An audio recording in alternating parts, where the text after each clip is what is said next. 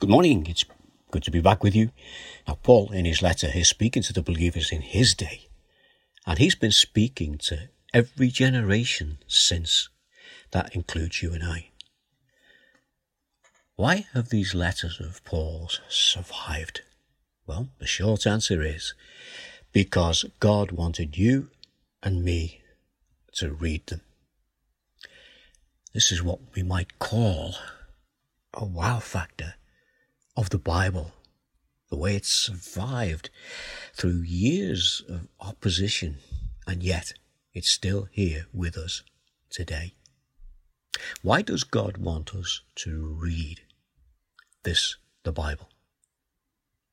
Why does God want us to read these letters of Paul? Because they, like the rest of the Bible, are full of the things that we as people recognize as being important. What things are important to people today? Well, justice, accountability, freedom, peace, wisdom, poetry, family, friends and friendships, love, faithfulness, beauty, ugliness, mercy, grace, and many other things that give us meaning to life. Romans 1 verse 6. And you also are among those Gentiles who are called to belong to Jesus Christ. So that's Paul speaking to us today through those words that were written so many hundreds of years ago. When Paul says, and you also, he's speaking to those like him who believe in Jesus, but his words are for those also who do not yet believe in Jesus. And we see that the central character of all these things is Jesus. That's what Jesus meant when he said these words, and we have them recorded for us as well in John's Gospel, John 14 verse 6. Jesus answered, I am the way, the truth, and the life. No one comes to the Father except through me. So that's Jesus himself telling us who he is. One of the things he said is that he was the way. He is the only way to God. The other thing he said was that he is the truth. That is the truth about who we are and the truth about who God is. And then he said, the life. That is, that we might have life, this life that we're living now, the way it should be lived, and so that we can have eternal life with him. So through Jesus we have acceptance of God, a guide in this life, and in him we have an assurance of eternity for the future. Just a few things for us to think about this morning in these moments as we go through the day.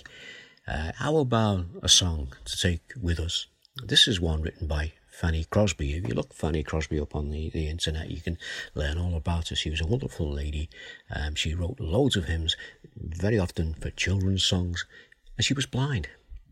Well, this is one of the hymns that she wrote, and it's called Blessed Assurance.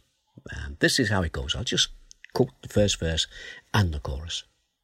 Blessed assurance, Jesus is mine. Oh, what a foretaste of glory divine. Heir of salvation, purchase of God, born of the Spirit, washed in his blood. This is my story, this is my song, praising my Saviour all day long.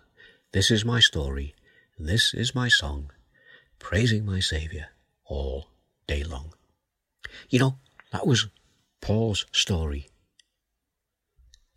And he praised his Saviour all day long. That was the Apostle Peter's story. He did the same.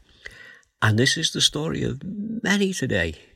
And I trust that you are one of them who can say that. This is my story, this is my song, praising my Saviour all day long.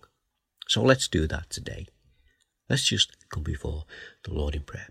Our Father, we thank you for who you are, that you've told us that you are the way, the truth, and the life. Our Father, we just ask that you will help us to see the significance of those few words and how much they mean to those who have come to you in faith. And we pray that we might be able to praise you throughout this day, and that we might be able to say, this is my story, this is my song, praising my Saviour all day long. Our Father, we ask these things in the name of Jesus. Amen. So maybe you can go along and sing all day long. That would be great, wouldn't it? And I'm sure that would help your day. But in the meantime, may God continue to bless you, and I'll be back again tomorrow. So it's bye for now.